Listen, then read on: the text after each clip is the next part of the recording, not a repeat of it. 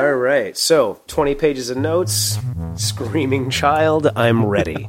Broadcasting live from inside the power band. This is The Blah.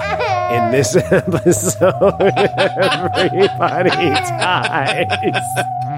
You know what, let me let me redo the intro so we have two, and I'll do that. I'll say with special guest Tiny Goodyear. Broadcasting live from inside the power band, this is The Blah. In this episode, everybody dies.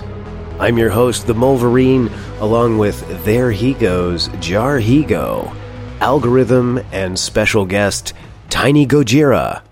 Hey, folks. How you doing, bro? Hey. Oh, I'm just swimmingly great. So good. So good. So tonight, folks, on the podcast, we are talking about the 1981 classic Kurt Russell film, Escape from New York.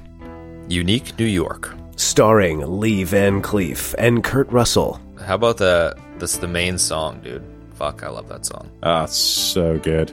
Yeah, okay. Yeah, let's just dive right in. I totally fell in love with that song. Like, I had never seen this movie before. I thought I had. This was my first viewing of the movie, and that song, I was like, "Yep, I'm in." That song was so good. Okay, so here I took, as you both know, 300 pages of notes about this film, and the first note that I have is music, deliciously 80s synthgasm.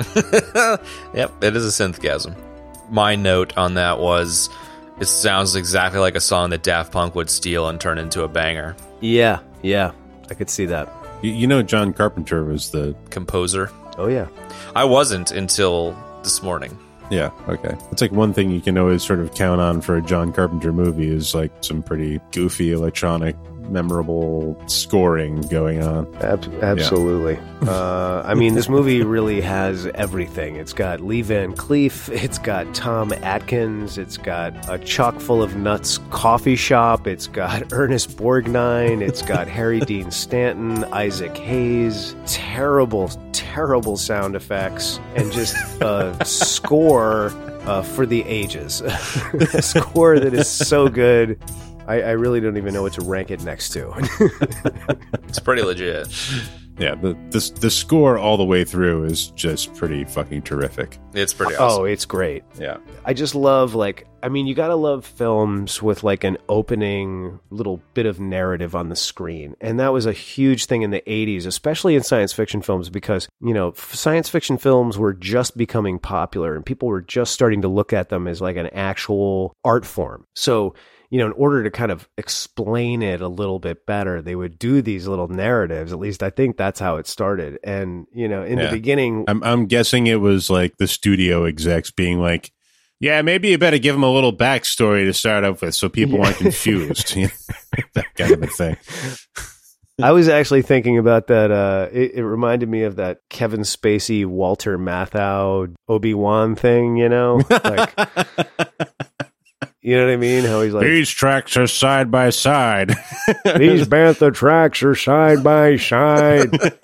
And then he's got the stogie in his mouth, and he's like, "What the hell kind of picture is this anyway?" I think that was probably a lot of people, studio execs and actors in this film when the film was being made. Mm-hmm. There's no question in my mind about that. So do you know that was a what are we going to call that? Like a title, like a back, like a what is that? There is a name for it, and I can't remember what it is. James Tiberius Google, where the fuck are you?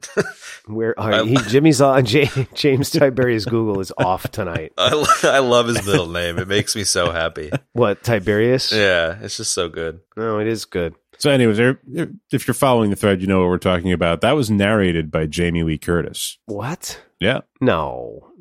Yeah, there's a female voice that's like narrating the whole thing, explaining that New York is now a prison. It's the year 1997, and crime is increased by 400%. Whoa. And that's Jamie Lee Curtis. You've got to be kidding me. That's awesome. Yeah, and you know that all of those effects are practical. through that whole thing. None of it was actually done with a computer. That's crazy, man. I know that most of them were, except for what I assumed were like the wireframe building, views on the monitors. No, dude. Do you know how they did that? They actually took the mock-up of the city and they put like reflective tape around all the edges of the shit, and then they like shot it with like a black light, basically. Oh my God. That is so brilliant, man. I love it. And basically made it look like Tron. Yeah. Like all of those little effects that they did were like when he's like in the glider and shit, like, and all those little like monitor screens are on, like all that stuff was practical effects. Wow, that is so cool. Yeah, I mean, I guess at the time it was cheaper to do it that way, so they did. Anyways, not to get sidetracked because you were building up a head of steam there, Kev. I was building up a head of steam, but you mentioned a few of the things I was going to talk about. Like, firstly, the film is released in 1981. In the film, in 1988, crime rises 400%. So in 7 years, crime rose 400% to the point it was so bad that they were like, all right, well, let's just take the entire island of Manhattan and we're going to build a wall around it, and that's going to be the single prison for the entire United States. Like, so ridiculous. I love it. Really, really plausible premise that we open basically on the two guys in the homemade raft. They're trying to escape from the island of Manhattan. Okay. And they are paddling furiously across the East River. They're the control room. They're like, oh, we've got a bunch of people trying to escape by water. So they send a chopper out there. Over the PA in the chopper, they tell the guys on the raft, you have to turn back immediately. And then they wait like literally less than 10 seconds. They fire some sort of projectiles into the water. And then you see a guy like hit a detonator button and they explode and they blow them to kingdom come, man. Like, turn around or we'll kill you. And then they turn around and get blown to shit. Exactly. Like, it's like, why did you even bother sending the chopper, or doing any of that stuff, man? It's like, they could have just killed him from there, fired two rockets or missiles or whatever. I just thought that was great, The next note I have after that is Tom Atkins smoking. Tom Atkins smokes so much in this movie. In fact, he's smoking in almost every single scene. And I feel like a lot of the scenes open on him finishing a smoke break, and then the action happens in that scene. It's like, oh, the scene wasn't about Tom Atkins having yet another smoke break? Like, it was just like, okay. It's all one big Marlboro commercial. Yeah, pretty much. I mean, he did a lot of smoking, what can I say? And actually, I need to rewind because before that happens... I love how excited you are, man. I know. I mean, I'm very excited about this film. It's just Ben and I listening to you read your notes. Like, Ben, do you have anything to say? I'm ready to jump in here at any point. You just do it. You just jump right in. So let me wind that back a second. So before that happens, the Lee Van Cleef entrance in the limousine, we get the bus entrance, and off the bus comes a drifter, and we don't know who he is, but he's got an eye patch and a leather bomber jacket on. And like white tights. No, even better than that, Chad. He's got like what I feel was the precursor to urban camo. Like urban camo was like the white, black, gray, right, Ben? Yes. Urban camo. Yeah. Somewhat tight pants with pockets on the front of the thigh. Yes, exactly.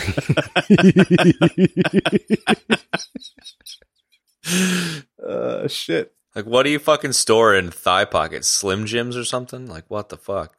I don't 9mm bullets. Yeah. With pepperoni, 9mm. Eye patches. Backup eye patches. Spare eye patches. Yeah, spare eye patches. I like that.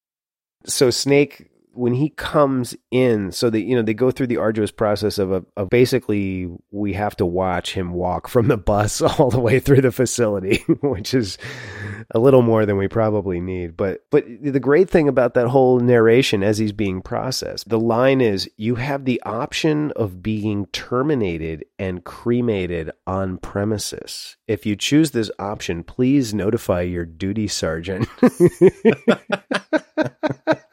I was like, oh boy. And it's like, it's super matter of fact, man. Like, one thing I could say about this film is like, there's like tension building in this film. Like, they tried so hard to build tension in this film, and like, they literally failed at every turn.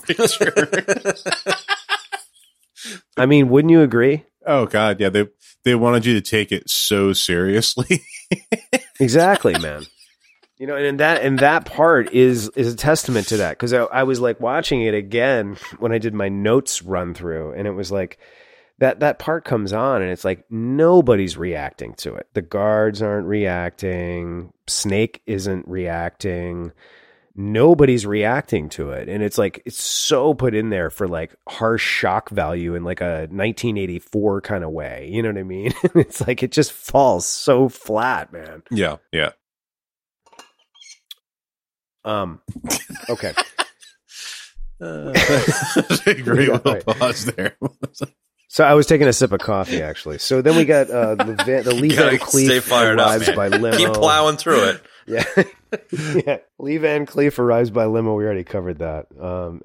Anything else you want to say about Van Cleef like emerging in the beginning of this film? Can we back off the play-by-play for a minute? And I'm just curious about like when you guys first saw this and how many times you've seen it and like what kind of role it had in when you're growing up and stuff. Because I had never seen it before. I'd only seen Big Trouble in Little China. Wait a second. You're telling me this is the first time you watched this movie? Yeah. Since we decided. Oh my God. Wow. Yeah. It was awesome. I thought I had seen it, but I was confusing it with Big Trouble in Little China. Oh, wow. Okay. Ben, you need to take that one first. I might have been like 8 or 9, something like that. Because it's like the perfect movie for an 8-year-old. Yeah, like 8 or 9, I think. I was 9. Yeah, I was 9. You know, I grew up out in the sticks, so we didn't have cable.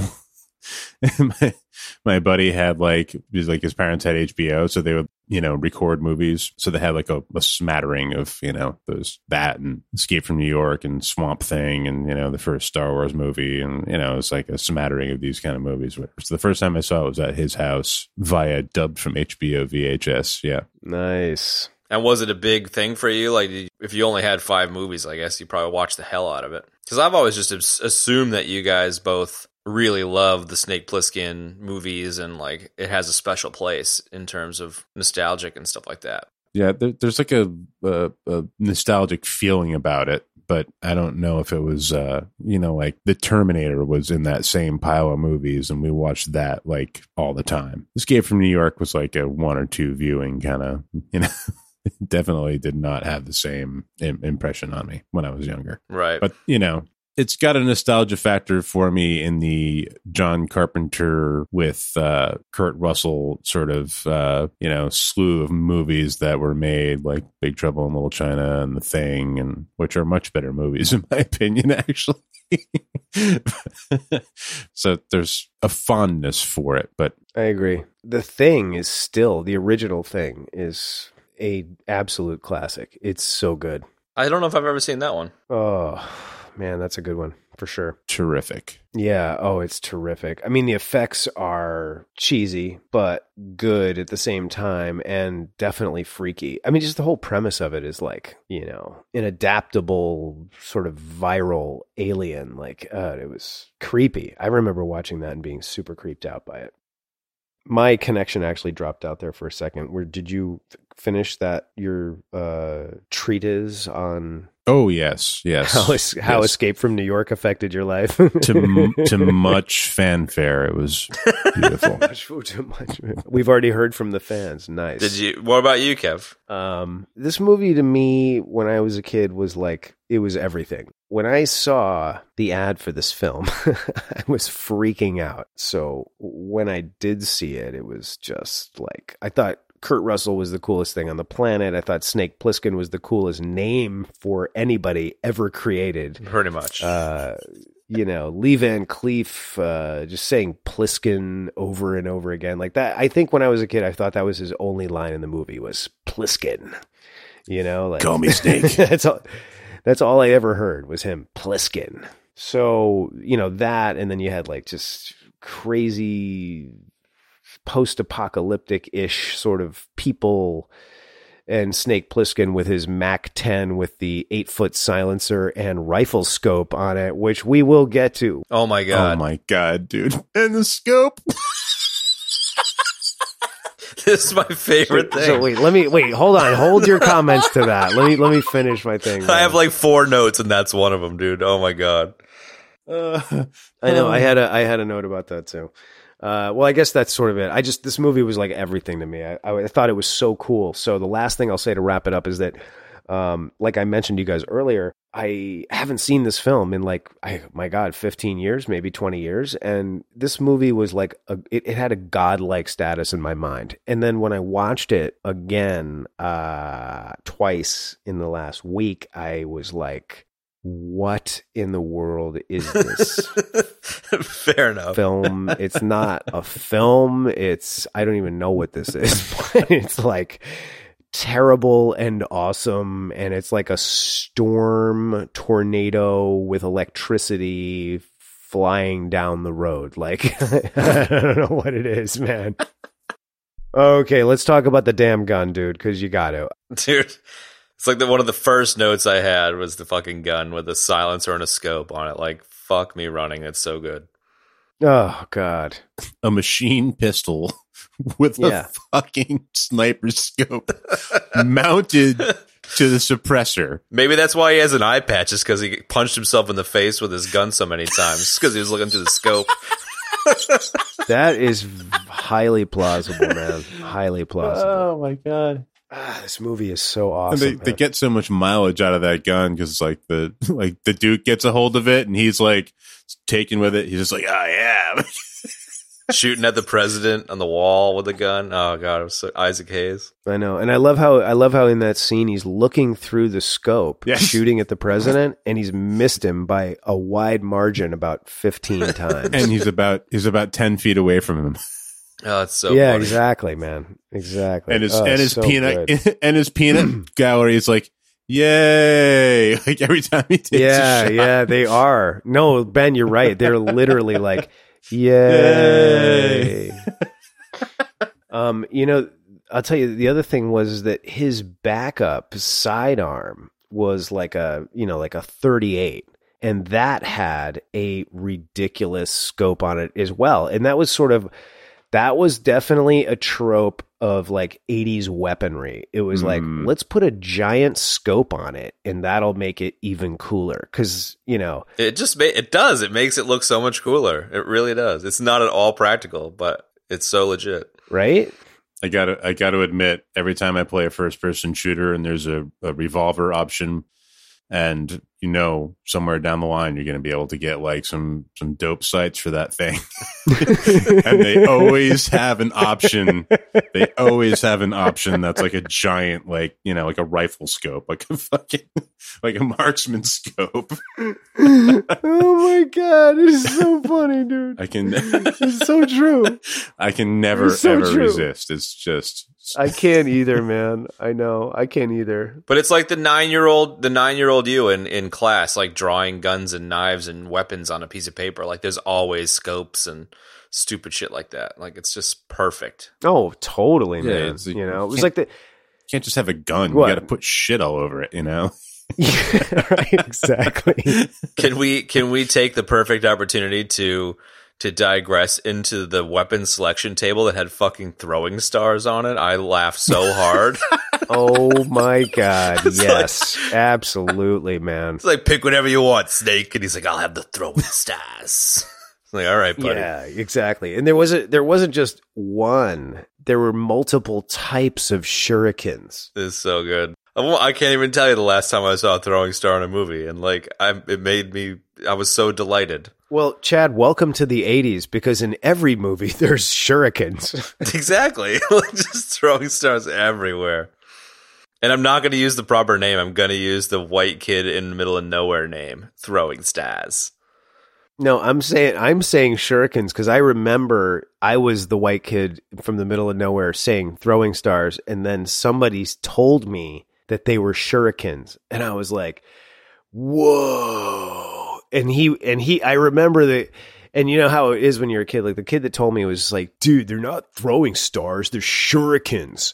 And I was like, to make me feel really stupid, which I did. But then I took that on and I would say shuriken from then on out and make other people feel stupid. No, I felt stupid just then. So success. Did I? Good. All these years later, the legacy continues. The legacy of shurikens continues. Let me tell you the tale of the legacy of the shurikens. You know who should do that narration, Ben? Is James Wong, who played Lo Pan. Or Jamie Lee Curtis. Or Jamie Lee Curtis. Yeah, or Jamie Lee Curtis. No, his backup was Jamie Lee Curtis. James Wong.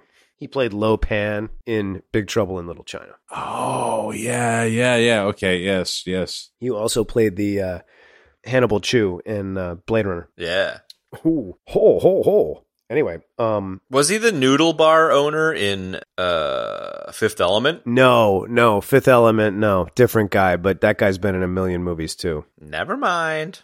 Never mind. This movie was rife with 80s proto tropes. Dude, it is. Dude, oh my God, that is already the best line in this show. 80s proto tropes. I love it. It is, man. I mean, this movie set the bar for, I think, anyway, set the bar for many of the 80s action / 80s action sci-fi film tropes that we saw throughout the entire decade. Wouldn't you say so? Yeah, I think it kind of made it okay to just smash all that shit together en masse, like they sort of seemed to borrow a little bit from here and there, but nobody had really seen it, No, just like a buffet of throwing stars and like underground mutants and fighting the giant guy in a ring at the end. Yes. Yeah. Yes.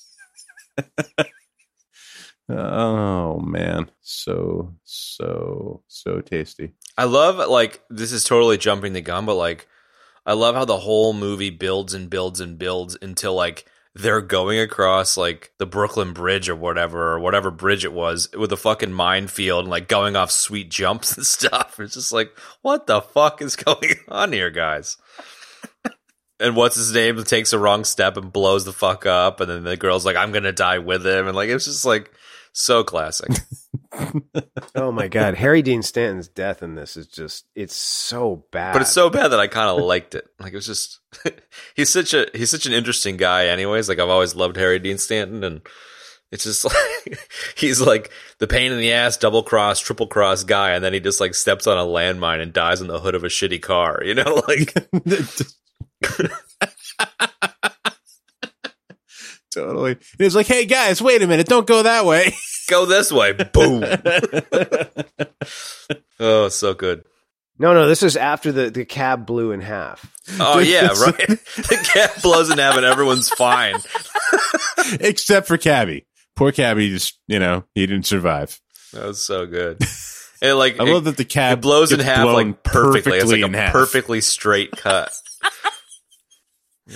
Oh God! No, the only note I had about Harry Dean Stanton's death was I just wrote "brain bites it," and I can't remember what that was supposed to make me remember, other than his death was so completely lame and devoid of like tension of any kind. Like he was like running after one of them, going "Snake, no!" and then he just hits the mine and he dies. And then like the best acting in the film happens after he dies, in my opinion.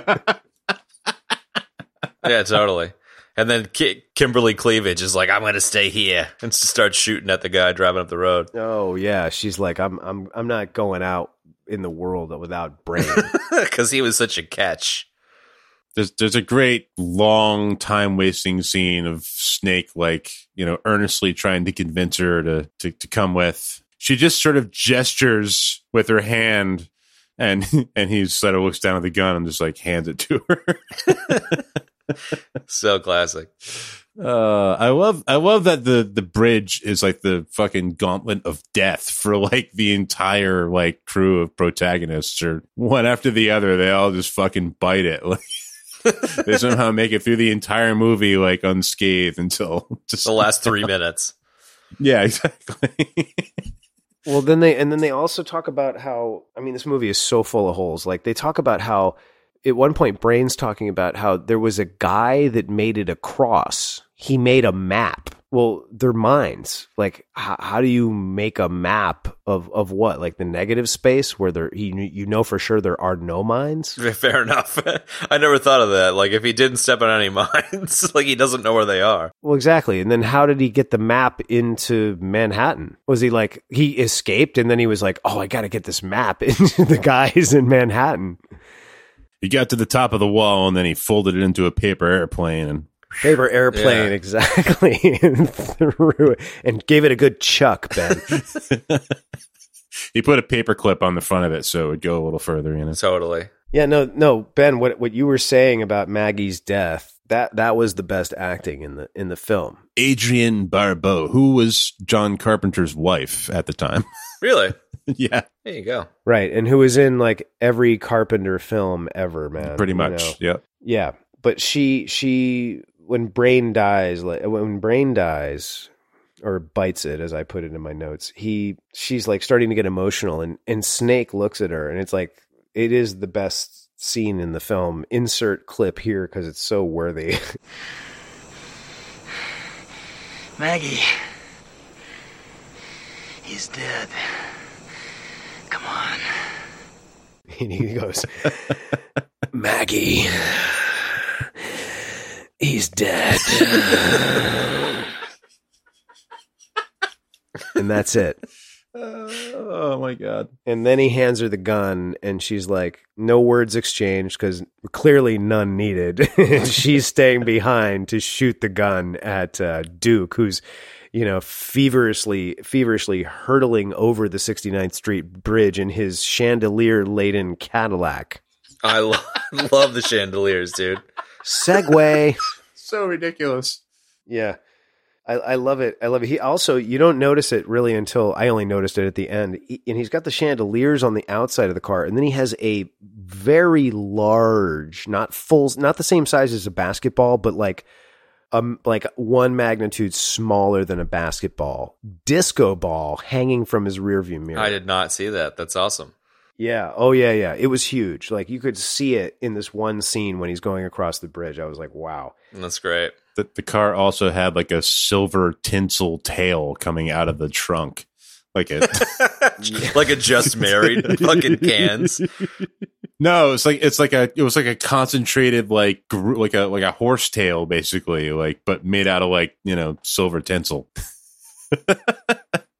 You can see it from the top, like when they're going over the bridge. Needed something to balance out the chandeliers.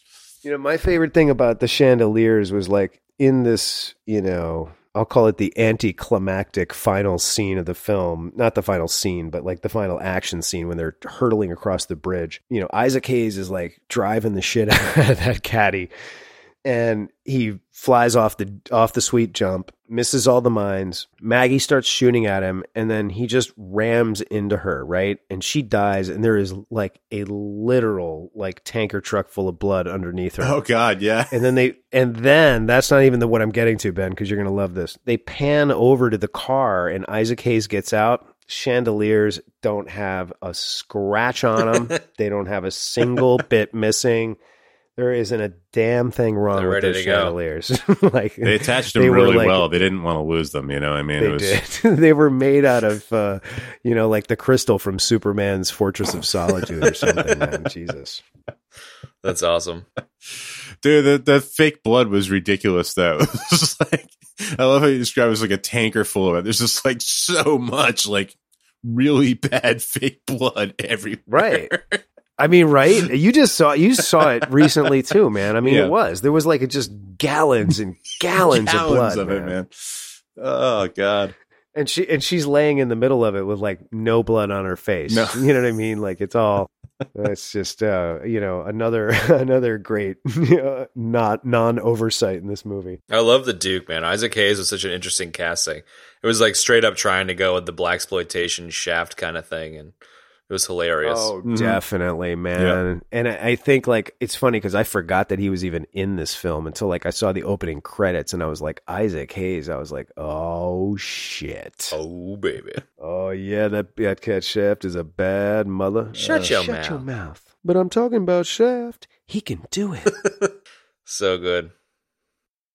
Yeah, you can go ahead and cut that part out. I don't know. That's good stuff. So, yeah, right, exactly. I got to figure out, like, I feel like it's like Bart Simpson, Ben. Like, I have to figure out a way to trick him into cutting out things from the podcast. Because when we tell him to cut things out, he always absolutely leaves them in. Leaves it in. Yeah. Yeah, it's... Well, I'll cut that silence anyways. If you... And I just died. You did die. You're dead, dude, right there. Terrific. Somebody, if somebody could make a transcript of the noises that just came out of my mouth, that would be great. That's good stuff. So we've spoken about the end of the movie at the beginning of the show. Maybe we should talk about the beginning of the movie at the end of the show. Yeah, I think that's a great idea. We were at the beginning of the movie, but you got weary of my play-by-play, so we went in a different direction. One thing that kind of blew me away a little bit and surprised me was, being the first time I've ever seen it, was the Air Force One flying into New York City and how kind of 9/11-ish it was. It kind of threw me for a loop for a second there. Whoa, dude! I didn't even think about that. That's weird. Yeah, I was honestly so sort of flabbergasted to see the World Trade Centers that the whole jet thing was somehow lost on me. And if I may just sort of lighten the mood on this particular topic, when they're watching the plane descending into New York, the plane hits the building and then disintegrates into like 9 pieces, and then the pieces just disappear. And then you can see the pod going all the way down to the ground. No, the pod was so funny, dude. Quick, get the president into the random red sphere. And they tuck him in with his briefcase and like pat him on the ass and like, see you later, sir. Well, that was one of my notes was, I mean, the notes are just like scene by scene because every scene has something like egregious or hysterical or both in it. And so in order, the terrorist leader, when they cut to the terrorist leader on the radio in the plane, like her speech is just, wow, absurd, terrible delivery. She's like, "We, the people of the Resistance Front of America, will no longer tolerate this sort of dictatorship." And it's like really, really bad. And then they cut to... Dude, that's just how people talk in 1997. Yeah, fair enough. Yeah, right, exactly. So then they cut to a guy trying to quote break the door down, right? And he's tapping. Dude, he's like slapping a fucking hot dog on the door. No, he's tapping the butt of the M16 against the door twice. And the guy turned around, and this is how much of a loser I am, okay? And a testament to my nerditude. I knew exactly who it was the second he turned around. And the actor's name that so forcefully banged on the door is Stephen Ford. Okay. And Stephen Ford is the son of Gerald Ford. No way. Oh, wow. Yes way. And he has been in quite a few films. He usually plays a cop of some kind. And he was in Black Hawk Down. He was also in Heat. And that was him. And I somehow knew it was him the second he turned around. But that whole like trying to beat the door down by tapping on it was just like too much. By knocking on it gently. Too much. And then on top of all that, he runs to the back, and then with the camera follows, and we're in like the war room in the jet with the president, but there's no terrorists back there. The terrorists are only in the cockpit of the plane. And so everybody else is just hanging out in the back having coffee, and then the president slaps the handcuff onto his wrist, and he goes, "Get me to the pod." Donald Pleasance. He was such a weird president, but kind of worked. Such a weird president. But like, how did how did fucking Air Force One get hijacked? Like, I don't know. but just like some random chick or whatever. Like, she's in the cockpit. It's locked. We don't know how she got in there. Like, it just seems rather like just random. Like, No, that's exactly what I was saying, dude. yeah. It's like okay, so let's break this down. She's in the cockpit giving the speech of the People's Resistance Liberation Front from hell, whatever. And you got Stephen Ford with an M16 banging on the door. So how did she get into the cockpit? Okay. That is really like, it's a mind-blowing paradox how that all happens. Right, but How did she get into the plane? it's not like it was a fucking commercial flight or something, you know? Like, Yeah. She's like, I just got my ticket and I'm going to go up there. This random lady in like overalls or whatever she was wearing.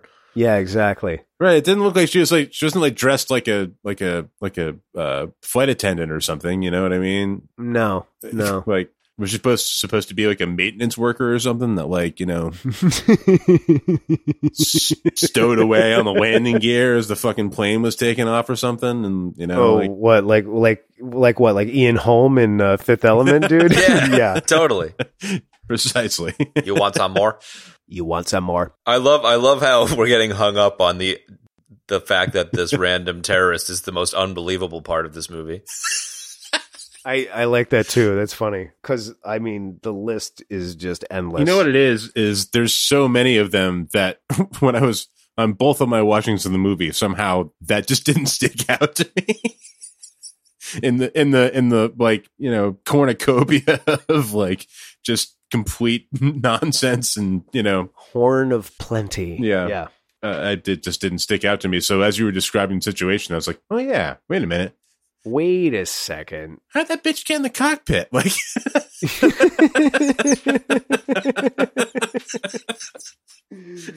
that's why you have to watch it like 2 or 3 times, man. oh my God. You know, you got to watch it 2 or 3 times so you can catch all the insane discrepancies. So you can absorb the depths of the lore of this really deep and meaningful film. Exactly. Mine all the juicy bits of Beautiful film lore. Gold. Mm. Yeah, the lore. Oh my God. The Uzi with the scope is probably the most well thought out part of the film. So The Uzi with the scope. Yeah, that and Kurt Russell's final line to Maggie is probably my favorite part of the film. Yeah. See, I thought you were going to say Kurt Russell's final line where he's like, "It's Plissken." It's just like, what are you talking about? Okay, man. That used to be my old favorite line. Well, it's because he's like, call me Snake. Call me Snake. Every time Lee Van Cleef calls him Plissken, he's like, call me Snake. And then at the end of the movie, he's like, call me Plissken. name's Plissken. You going to kill me now? Nah, I'm too tired. I even literally wrote that down word for word. You gonna kill me, Snake? I'm too tired. Maybe later. So funny. Like, yeah, okay. Okay, so did you guys notice when the plane starts going down, they do an exterior shot, quote unquote, exterior shot, I use that term lightly, of the plane flying towards Manhattan, and they show a guard watching the plane. Did you watch the guard watching the plane? They show a guard watching the plane. A guard on the wall? They show a guard on the wall watching the plane, and he has a full, like, riot face shield that you can't see through. Okay. So the actor with his body shows that he's really watching the wall. And we have to have a clip of this and throw it into the show notes somewhere because it is the most ridiculous, overacted thing I have ever seen. Like the guy, the way he has his body like hunched down and the way he has his head up and he's like pretending to like really watch the plane is unbelievable. All right, man. I'll see if I can find it. Like unbelievably awesome. No, I'll find it. I will find it. It must be seen by everyone. Everybody pause, go to your show notes and scroll down to where it says there you go. Guy on the wall. Just keep trying to mine something out of this film that's worth your time. Yeah.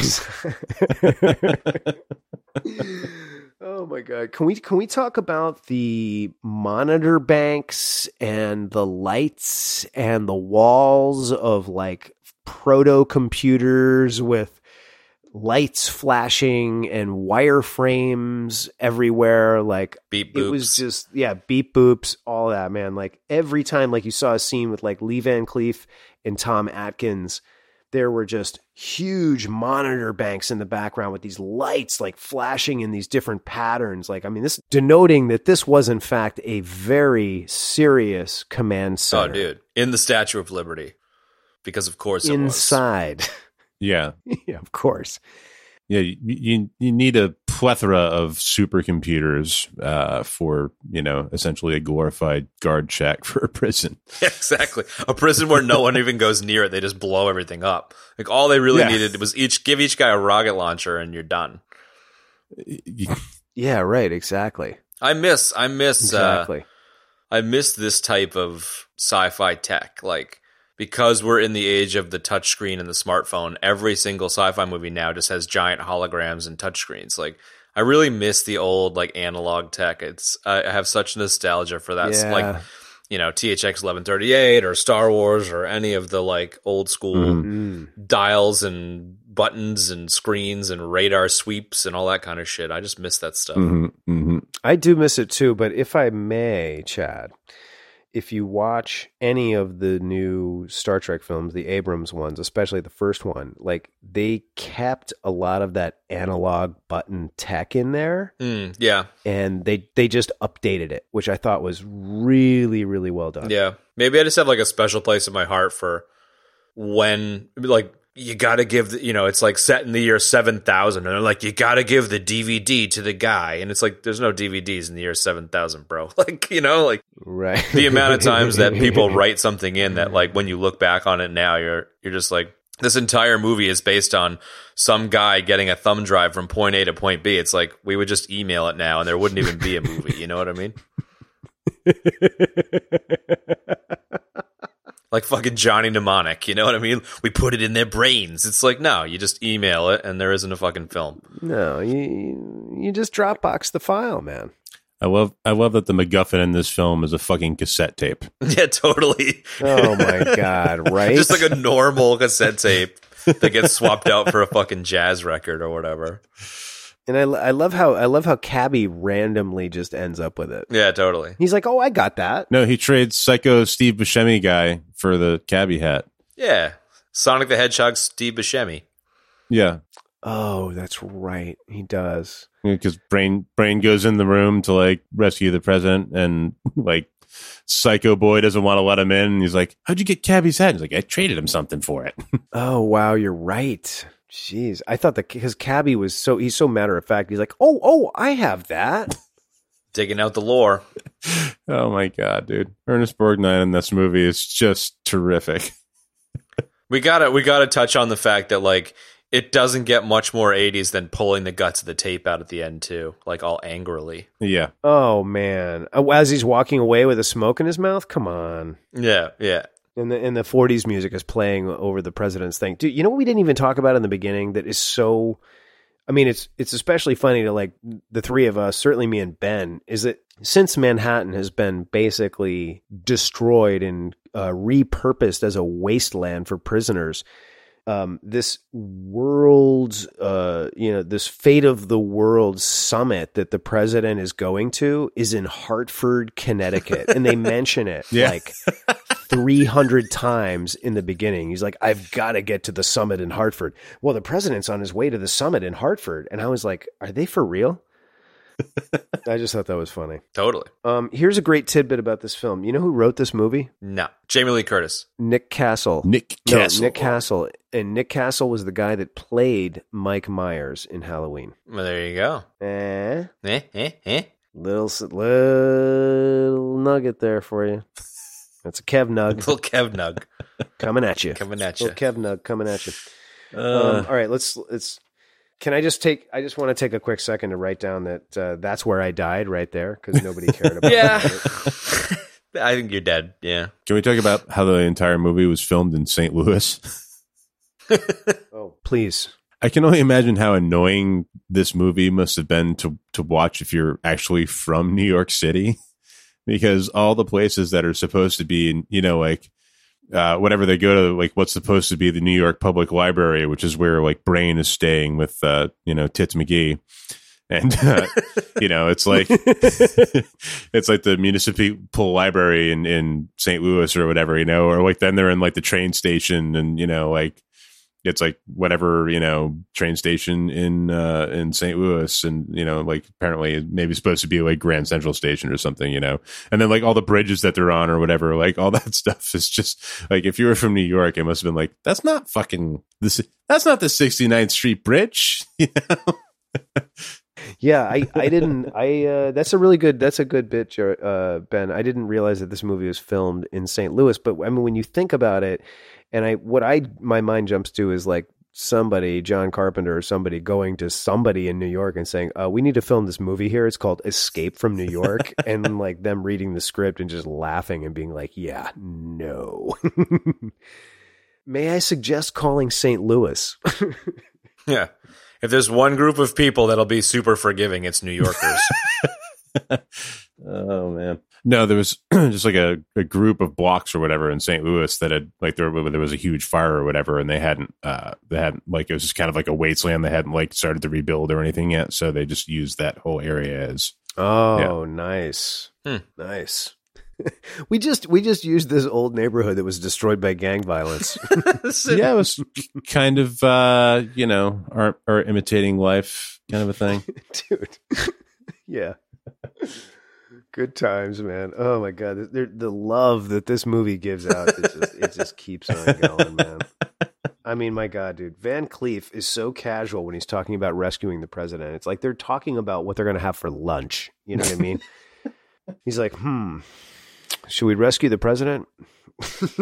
It's like, and then they're like, and then one of like the all-time best tropes. So like when he finally gets, here we are still at the beginning of the film. Like when he finally gets Plissken in there, because they never talk about why they have to use Plissken. It's just like, he's like, well, we got to rescue the president. Well, I guess we should probably see if there's like a badass prisoner here who used to be a total badass that we can get to rescue the president, because we don't have anybody else.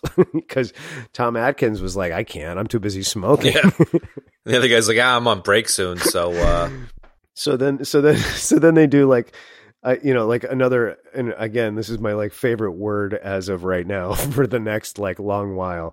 The proto trope of reading off the list of badass accomplishments. So when they finally drag Snake into Houck's office, and Van Cleef like picks up this piece of paper and starts reading off the list of why Snake Plissken is such a badass. Is the proto trope for this to come in a zillion movies. I mean, my God, right? Yeah, totally. Yes. and even better than that is that Van Cleef's first line to him when he I think it's when they're in the office, is he goes, "I'm ready to kick your ass out of the world." Oh my god, it's too good. I just raised my eyebrows with this look on my face, like, the world, huh? I mean, nobody's ever taken it to that level before. Oh my god. And then like, there's like a lot of tropey lines that I don't know if they were invented in this movie, but I feel like they might have been, like Snake saying, "I don't give a fuck about your war." Like, president of what? Come on. And yeah, right, exactly. And then yeah, president of what? And then Van Cleef, like, he fires back with, "You're all I've got." It's like, okay. They're trying to play it so fucking serious, and they're just oh my god, not delivering at all. Not delivering at all. I don't know what it was. It was like they used some sort of like serum or something to like rob all of the performers of their energy when they were acting, because it was not coming out in the performances, man. Oh wow. No. What about the what I also loved was that in the beginning when they're talking about New York, they're talking about how like all the inhabitants converted everything to steam power. That's so random. Like the cigarette smoking perm guy that was in the studio was like, well, wait a minute, how do they drive around? It's like, oh, we need to write something in. Right, but that was the beauty of the movie, is that so they talk in the beginning about how they all the clever inmates of prison Manhattan have converted everything to steam, and then throughout the entire film all they do is talk about gas. Yeah, they're like, I gotta get some gas from Brain. And he's got like an oil derrick in the back, fucking sucking oil out of the fucking Museum of Natural History or whatever the fuck it is. Of the St. Louis Public Library. Yeah, it's like, I found some oil in the library, guys. Let's pump that shit out.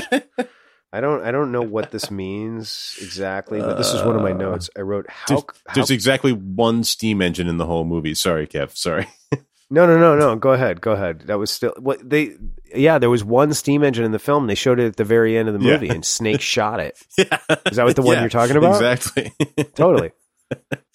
Because of what Chad said, they were like, I think what they did was they put that in the script, and then they like got through the entire shooting of the film, and they were like, oh wait, shit, we didn't put any steam engines in. Oh shit.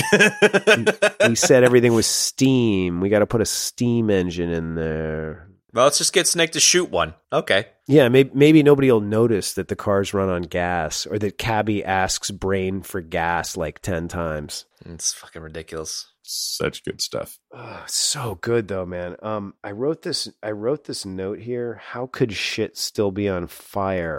Like 20 years later. Right? I mean, like there's just like random chunks of buildings, pieces of buildings, whatever. Like stuff is just like on fire. Always. It's like, how does it on fire? Like, where do they get the accelerant, and where do they even get something like the way to light it? I love the opener where, the cops come in on the helicopters and land and start running across the street, and Sonic the Hedgehog comes out and he's like, you got 3 seconds to turn around, and he's got like the president's ring finger in his handkerchief or whatever. Yeah. It's so funny. That scene, yeah, it is. It's great. It's like less than a minute after the president lands in the pod. They've already chopped off a finger and they're basically like, fuck off, cops. This is so funny. Exactly. And that was when I was convinced that guy was Steve Buscemi. Fair enough. And then later I was like, it's Steve Buscemi's or Steve Buscemi's cousin or whatever. I am the walrus.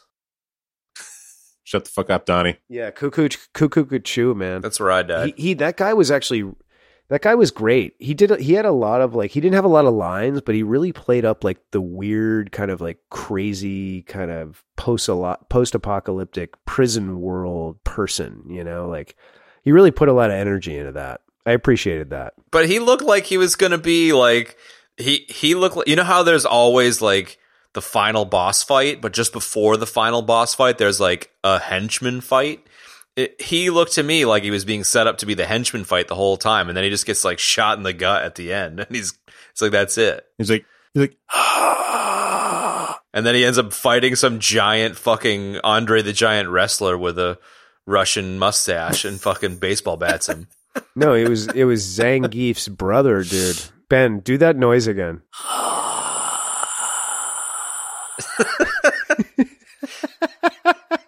That's the noise he makes in the movie. Yeah, exactly. It's one of his many ways of communicating. But seriously, I don't know who the actor was, but that might have been the best performance of the whole movie. Just that character, period. Sonic the Hedgehog. That's what I'm saying. Ben, that's what I meant a minute ago. That's what I was saying. I was being serious. Like, that guy really put a lot of energy into making like, oh, there's something weird and menacing and Totally. Yeah. No, he was legit, man. He really dialed it in. I thought that was really good.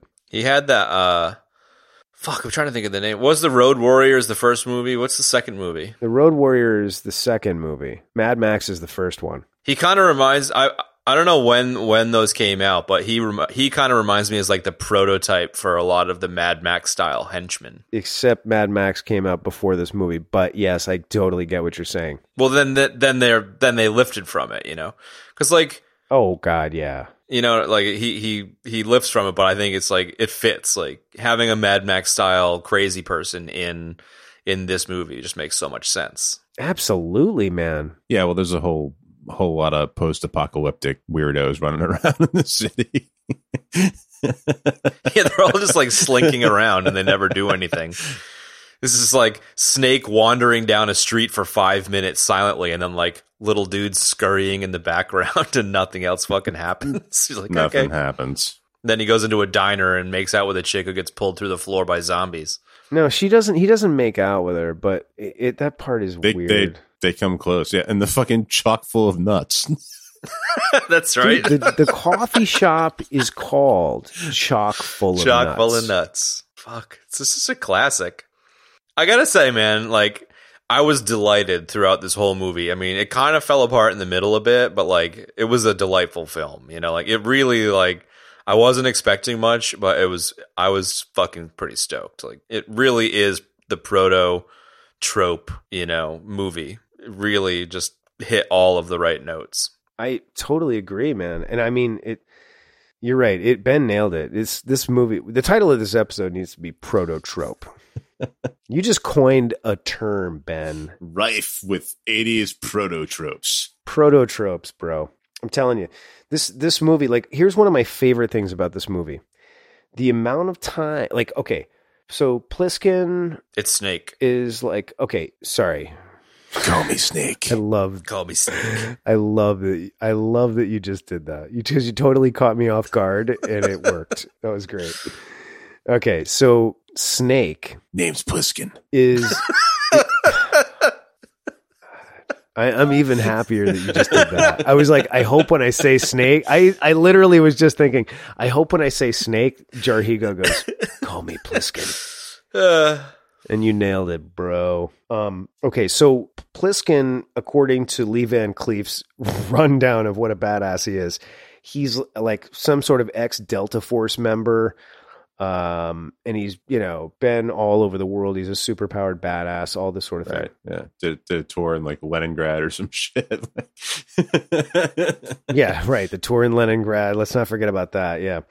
Then also, so then he gets into prison Manhattan, and everybody either knows him or has heard of him. In the amount of times people say in this movie, hey, I know you're Snake Plissken, aren't you? It's like, I love that. I could not get over that. Like even Cabby says, and I might have got this mixed up, but I'm not really sure about this. He says, Snake, when did you get in? Yeah, he did. Yeah. Like, I don't, what are you guys like bros from back in the day? Because later Cabby says, I've been driving cab here for 30 years since before it was a prison. So how the hell would he even know Snake? He says it like they're old buddies. He's just a Snake Plissken fanboy, like full on. He's like, I know you. You're Snake Plissken. Hey, Snake. Yeah, Ben, he had the trading card. Don't go walking around down there. It's not safe. Yeah, right, exactly. If I told you once, I told you 100 times. Don't go in the Bowery after dark. Not just like Cobra Commander was the nanny in the Hasbro MCU crossover. Cabby was Snake Plissken's nanny when Snake was 6 or 7 years old. And so 30 years go by and he runs into him again. That's what it was. God. Yeah, that whole thing just cracked me up through the entire movie. You're Snake Plissken. I was like, where's Cab? He's fucking losing it.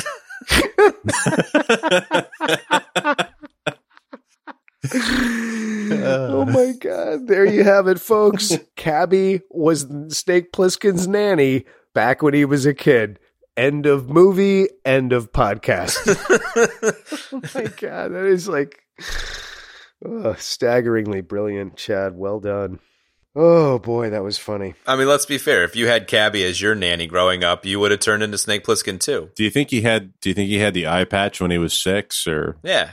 Yeah, if Cabby poked his fucking eye out one time. He was like, hey, Snake, we're going to go out and I'm going to get you an eye patch today.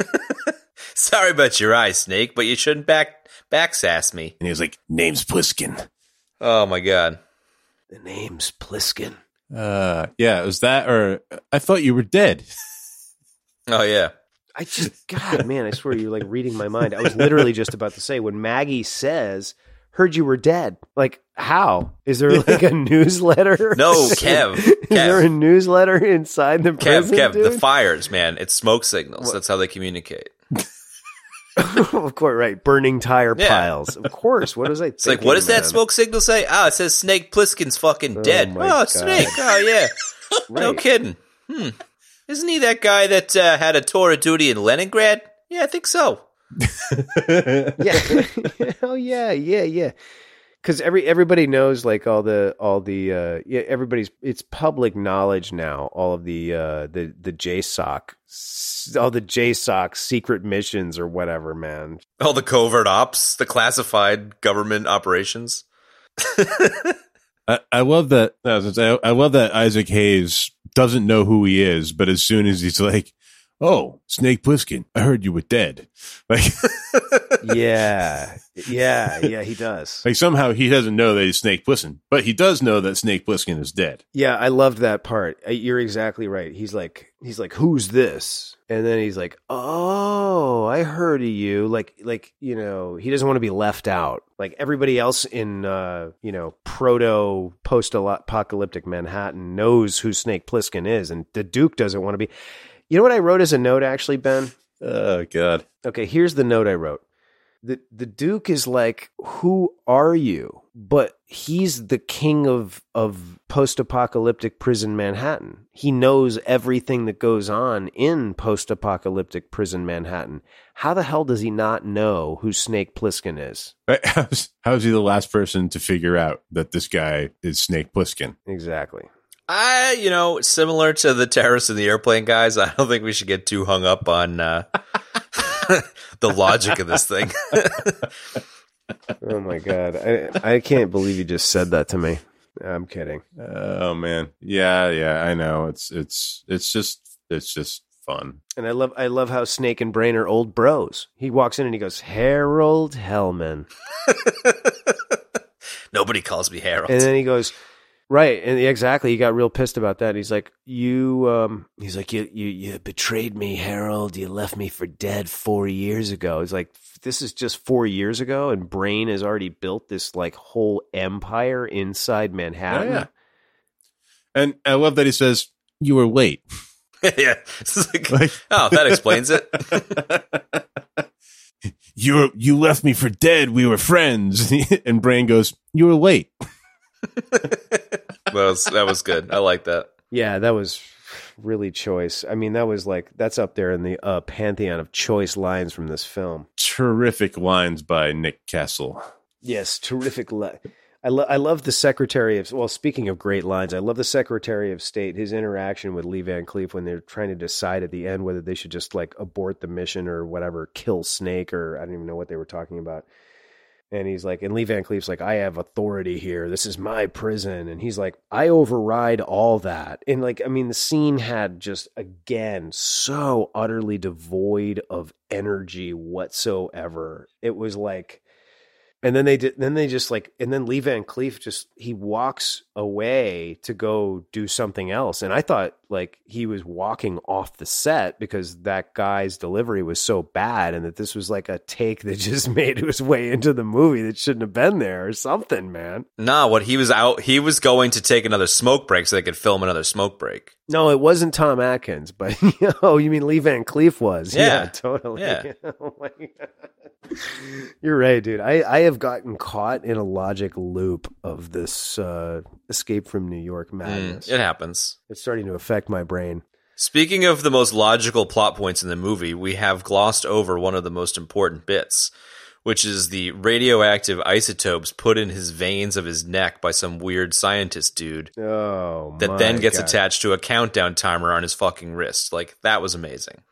That was amazing. And actually, I wrote that down as that. I thought that was pretty innovative, actually, because that was not the sort of thing that we started seeing until much later in science fiction films with like implanted trackers and that sort of thing. You know what I mean? So I was kind of like, that was pretty cool, man. I just love the timer bracelet, though. Like, he's trying to go all covert and he like gets, snagged by the Duke or whatever, and then finds his fucking timer bracelet like it's totally subtle. Like, why do you have a countdown thing on your wrist, bro? Well, no. Remember, the beauty of the bracelet was that it actually had a cover on it, and the cover was the head of an eagle. No, wasn't that the beacon button thing, not the countdown timer? Yeah, it was. But he gets it back after his fight with the Russian dude. Andre the Giant. Whatever. Yeah. What did you say? Dalsim or whatever from Street Fighter? Is that what you said before, Kev? No, Zangief. Zangief. I said Oh, the Zangief. He Yeah. was the Russian guy.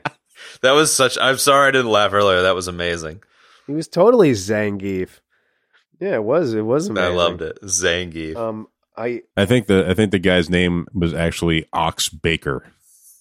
Like the character name or the guy? That is his name. No, the guy's name, actual name. The actor's name was Ox Baker. That's a pretty cool name. That's a terrific name right there. It's almost as good as Snake Plissken, really.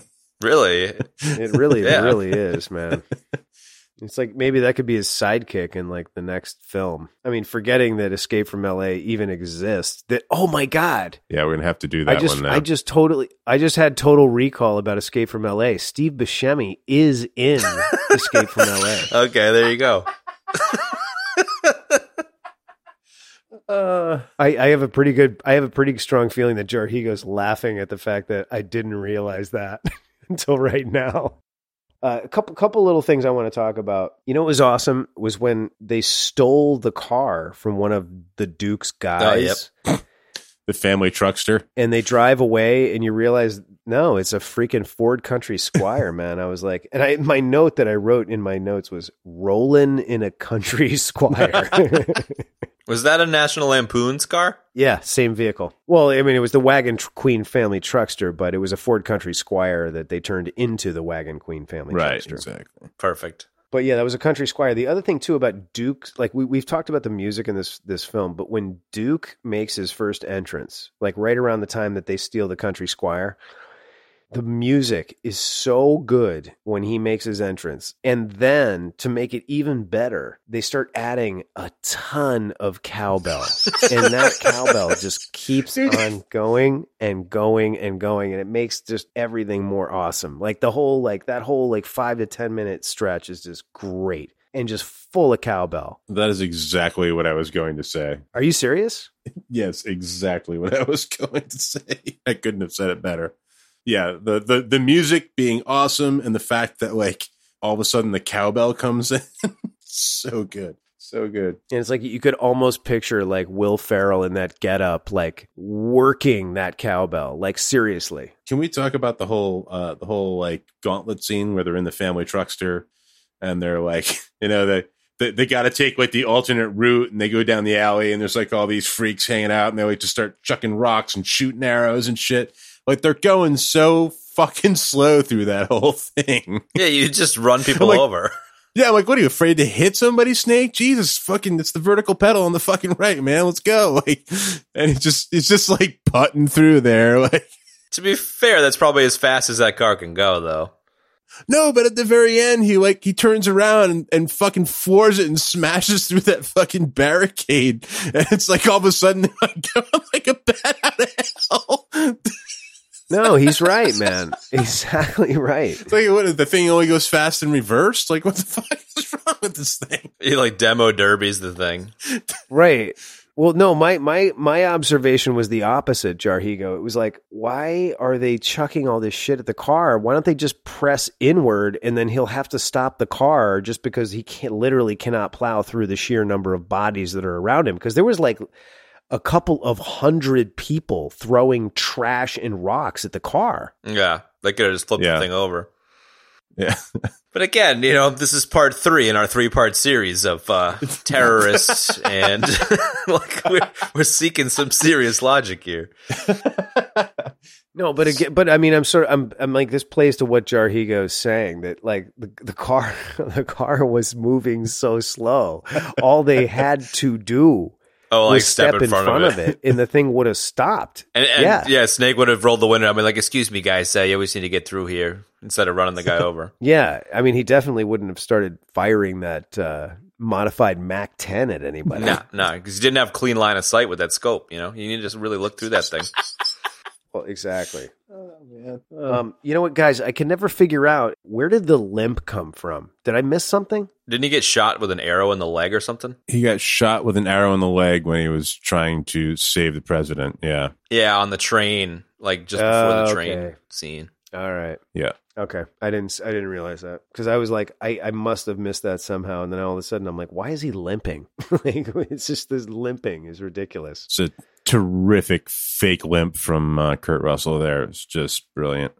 Can we talk about that scene though? Because he goes in to save the president.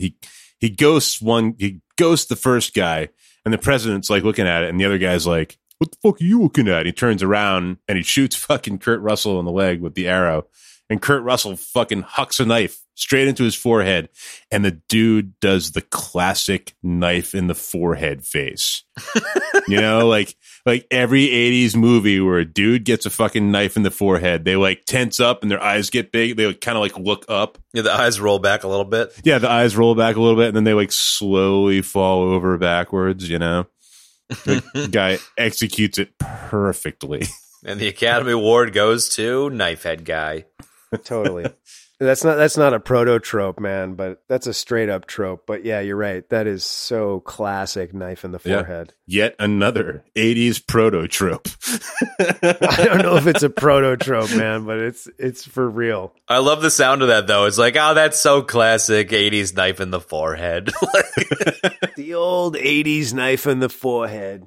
No, it happens in Big Trouble in Little China. Yeah. It does. It does exactly right. And John Wick takes some of that on too, I think. Yeah, it's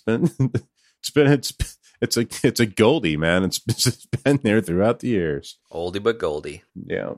Let's talk about the can we talk about the ring fight for a second? Oh yes. Oh please. The nail bat ring fight.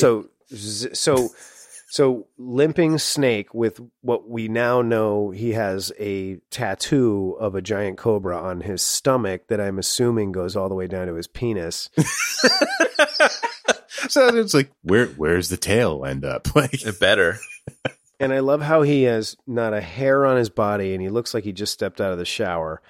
They drag him into the ring, and he starts to fight Zangief with bats. Like swords. Yeah. They're having a bat fight, but it's like with swords. Then all of a sudden they both get garbage can tops. Then they get the trash can lids. I mean, it's great. And then the best part about the entire fight, I love that they're just beating the shit out of each other's trash can lid with the fucking spiked bats. Like, that's all that's going on. It's like one guy hits the other guy's trash can hip, and then it's right back at you. Like, they're just like, whack. I love that. Exactly. I mean, it was like a textbook, like choreographed, like sword fight. You know what I mean? Okay, now you hit his shield, and then he's going to hit your shield, and then you're going to hit his shield again. Yeah.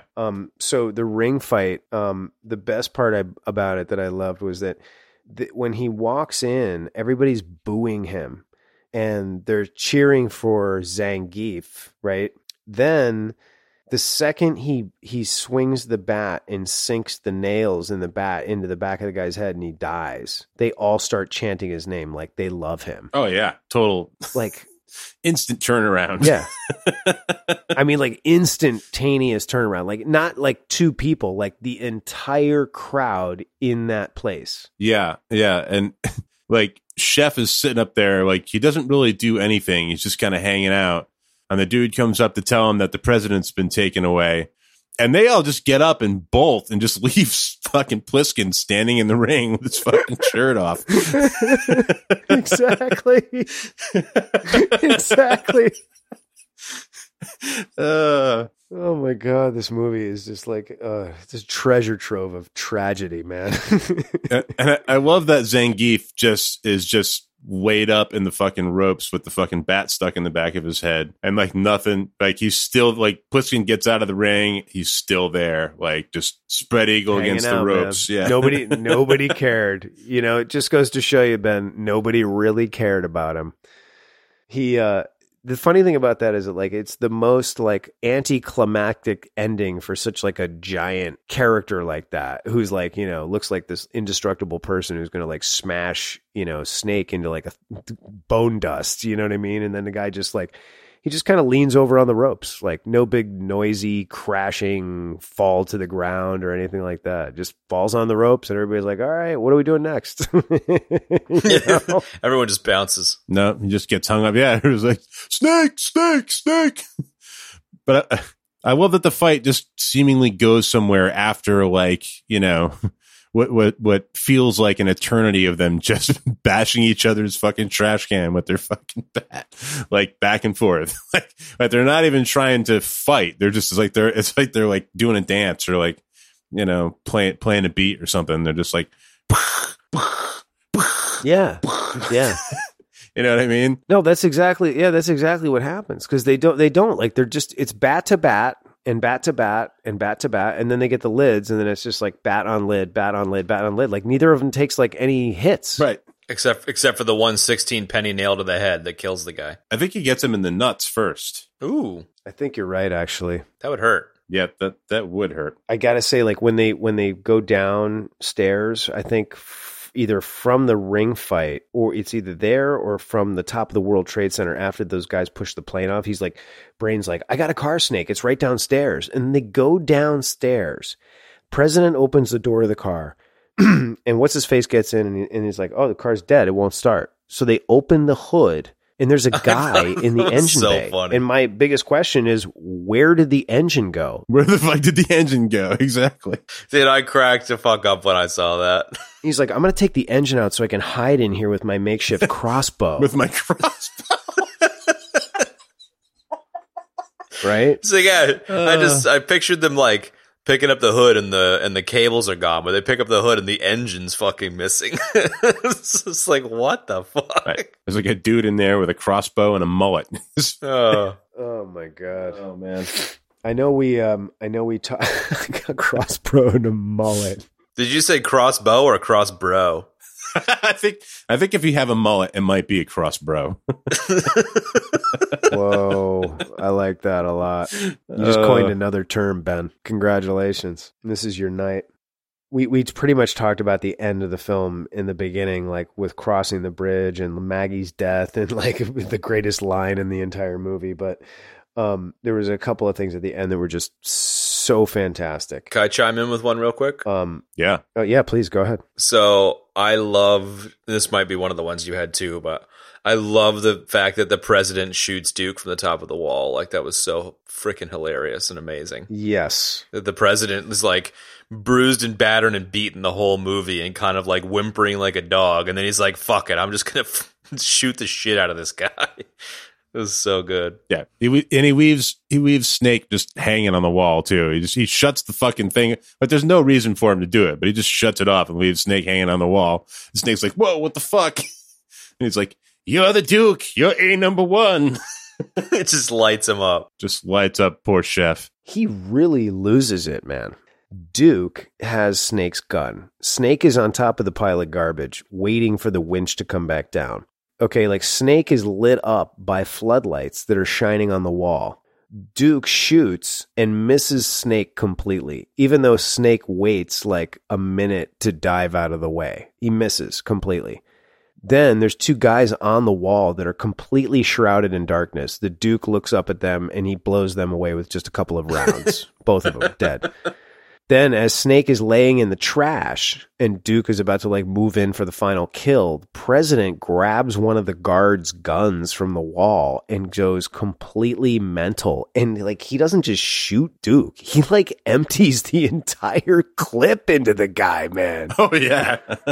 Dude, yeah. He loses it. And then he goes and sits down in a chair and gets makeup put on his face. He's like, okay, time for my television appearance. I'm going on the television in 2.5 minutes. Oh man, such a great performance from Donald Pleasance in that. So great. You know, like everybody that was in this movie was in Halloween, including the writer. Was that Halloween? Yeah, exactly right. I kind of liked the cheesiness of Snake giving the president an opportunity to say thank you or whatever, and instead the president's like, "I'm busy, sweetheart," and then he swaps the tapes out because of that. I kind of thought that was funny. Yeah, that was funny. I'm sorry. I'm going on television in 2.5 minutes. Thank you for saving my life. The old tape switcheroo. Yeah, I think Snake had the original tape the whole time. He handed him off the thing, and he was going to give it back to him if the president gave him a good answer to his question. Yeah. But the president didn't. The president was a dick. Oh, a lot of good people died back there on that bridge. What did you think about that?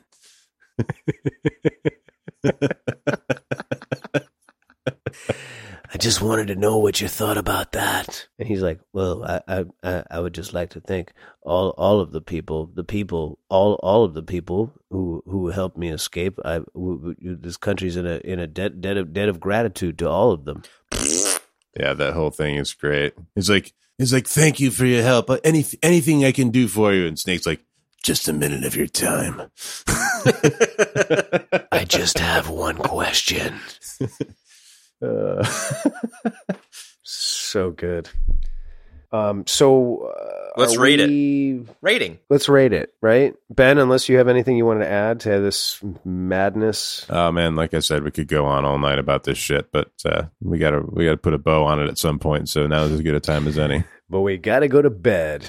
All right, so let's rate it. What are we doing? Letters, numbers, what? Nah, dude, it's a movie. It's numbers. Well, for me, it's numbers. You can do whatever the fuck you want.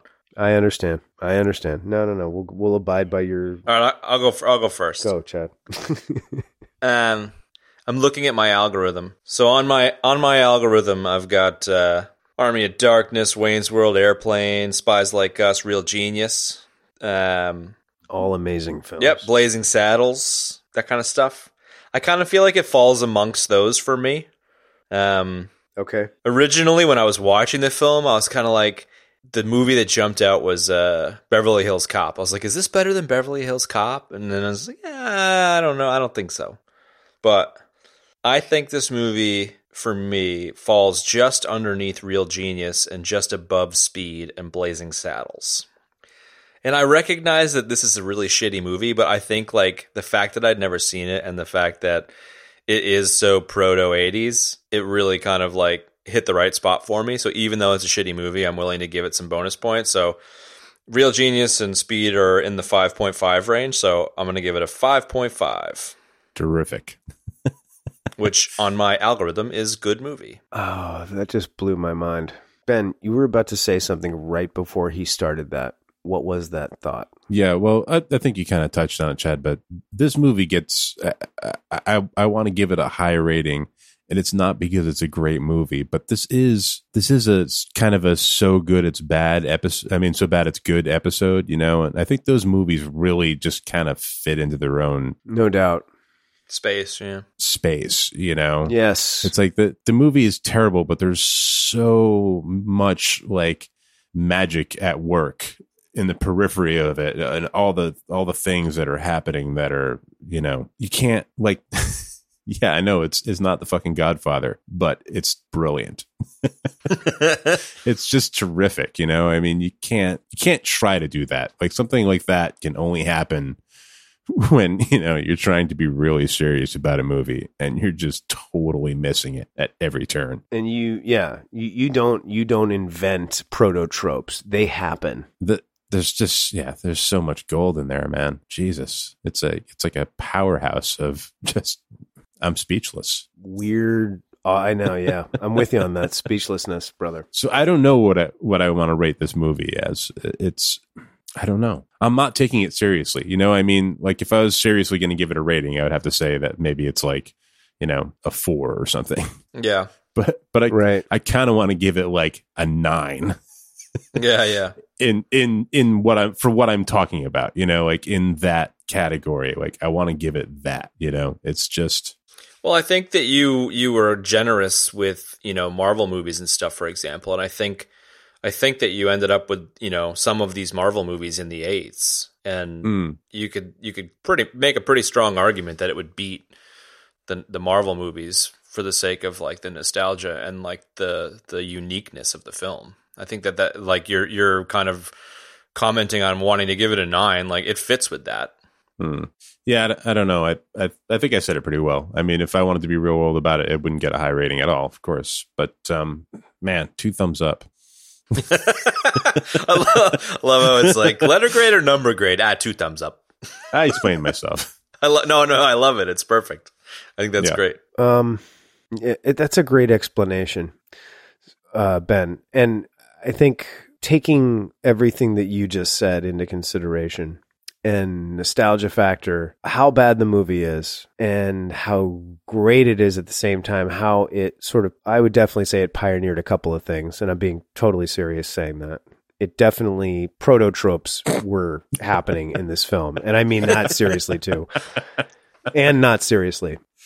I'm going to give this movie a 7.5. Nice. There's so many great things about it. And then the horribleness of it sort of detracts, and brings it down to a 7.5. So if I take every single factor about this film, I would, put them all against each other, 7.5. It's great. It's amazing. Like Ben said, I'm speechless. It was terrible, but I loved it. Yeah. Ugh, my God, yes. That's a great descriptor. All right, gents. That's it. We have escaped. We have escaped. The winch came down. Now it's time to escape this podcast. I'm gonna say so long, folks, and thanks for tuning in. See you, dudes. Good night. That's going to wrap up this week's episode, folks. Don't forget to tune in next week when we talk about The Boys. To see links to the stuff we spoke about today, you can find the show notes in your podcast app of choice or at our website, ebd.fm/episodes/20. You can shoot us questions using the Twitter hashtag AskEBD. You can find me at Mulverine on Twitter. That's MOHLVERINE. Chad is at Chad Normal on Twitter. Ben is at Jarhigo on Twitter. That's JARHEEGO. If you want to support the show, we would really appreciate it. And there's two great ways to do that. The first is rating and reviewing the show. It helps other people find us. You could also tell somebody about the show. Word of mouth is incredibly powerful. Thanks again for tuning in, and we'll see you next time.